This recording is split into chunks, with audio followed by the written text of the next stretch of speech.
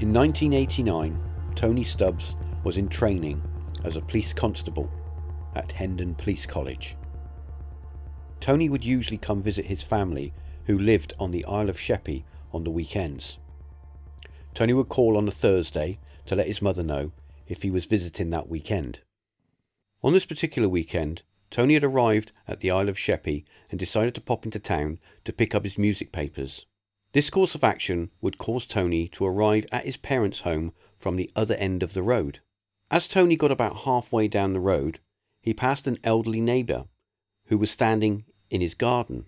Tony said hello to Mr. Jenkins, and Mr. Jenkins smiled and raised his hand to the brim of his hat, but said nothing. This, thought Tony, was a bit odd. Upon arriving at his parents' house, Tony entered and made his way to the living room where his mother was sitting. Before Tony had chance to say anything, his mother looked up at him and said, "Guess who died last night?" Tony replied, "I don't know, who?" "Mr. Jenkins."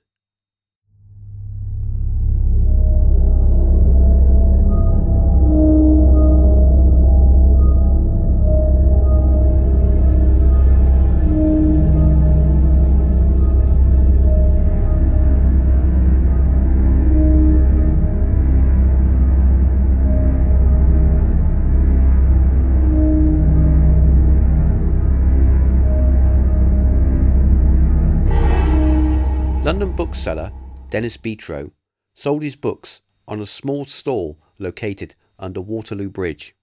On this particular morning, like any other morning, Dennis was setting up his bookstall, placing out the books for sale.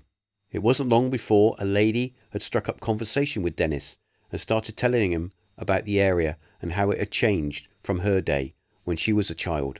She went on and told that after World War II, she moved to Canada, and this was in fact the first time she'd been back in England and in London. While in conversation, Dennis continued to set up his stall and lay out his books for sale. One book in particular Dennis placed on the table was a book called The Language of Flowers. This particular book seemed to immediately catch the lady's attention. She then remarked with some excitement that when she was a little girl, she had a copy and would be interested in buying this book to replace her copy which she had sadly lost when their home was bombed in the Blitz. The lady then picked up the book and excitedly started to looking through it. Tony suddenly noticed that the lady seemed to have a look of puzzlement and shock on her face. Tony asked if she was all right. She looked over at Tony and replied in a shaky voice, "This is my book. The book I lost." She then showed a page with her name on it and other notes and drawings that she'd made when she was a child. The lady then offered to buy the book, but Tony replied, "It's already your book. No need to pay."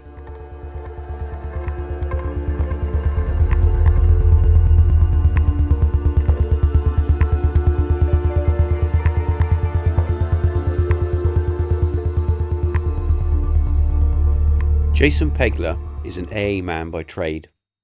That's someone who attends motorists who have car trouble. Jason was out for a walk in his home seaside town of Folkestone on the English Channel where he lives. On this particular stretch of road where Jason was walking was located a public phone box. As Jason approached the phone box, it began to ring. Jason recalls that on any other day he may have just walked past the ringing phone, ignoring it. But on this particular day he seemed compelled to answer the ringing phone. Once Jason had picked up the phone and placed the receiver to his ear, he was amazed to hear a familiar voice, which said, "Sorry to bother you at home, but the fax machine is broken. Could you give me some help? I need to fix it." The person on the other end of the phone was his work colleague, Sue. Jason then explained to Sue that he was standing in a public phone box, and how did she know that he was there? Sue thought Jason was joking and told him to stop messing about. It was then that Sue interrupted Jason and explained with a shocked voice that she just realised that she had in fact not called his home number, but instead called the prefix code for the area that he lived in, and then by mistake also dialed his employee payroll number, which happened to be the exact same number as the phone box.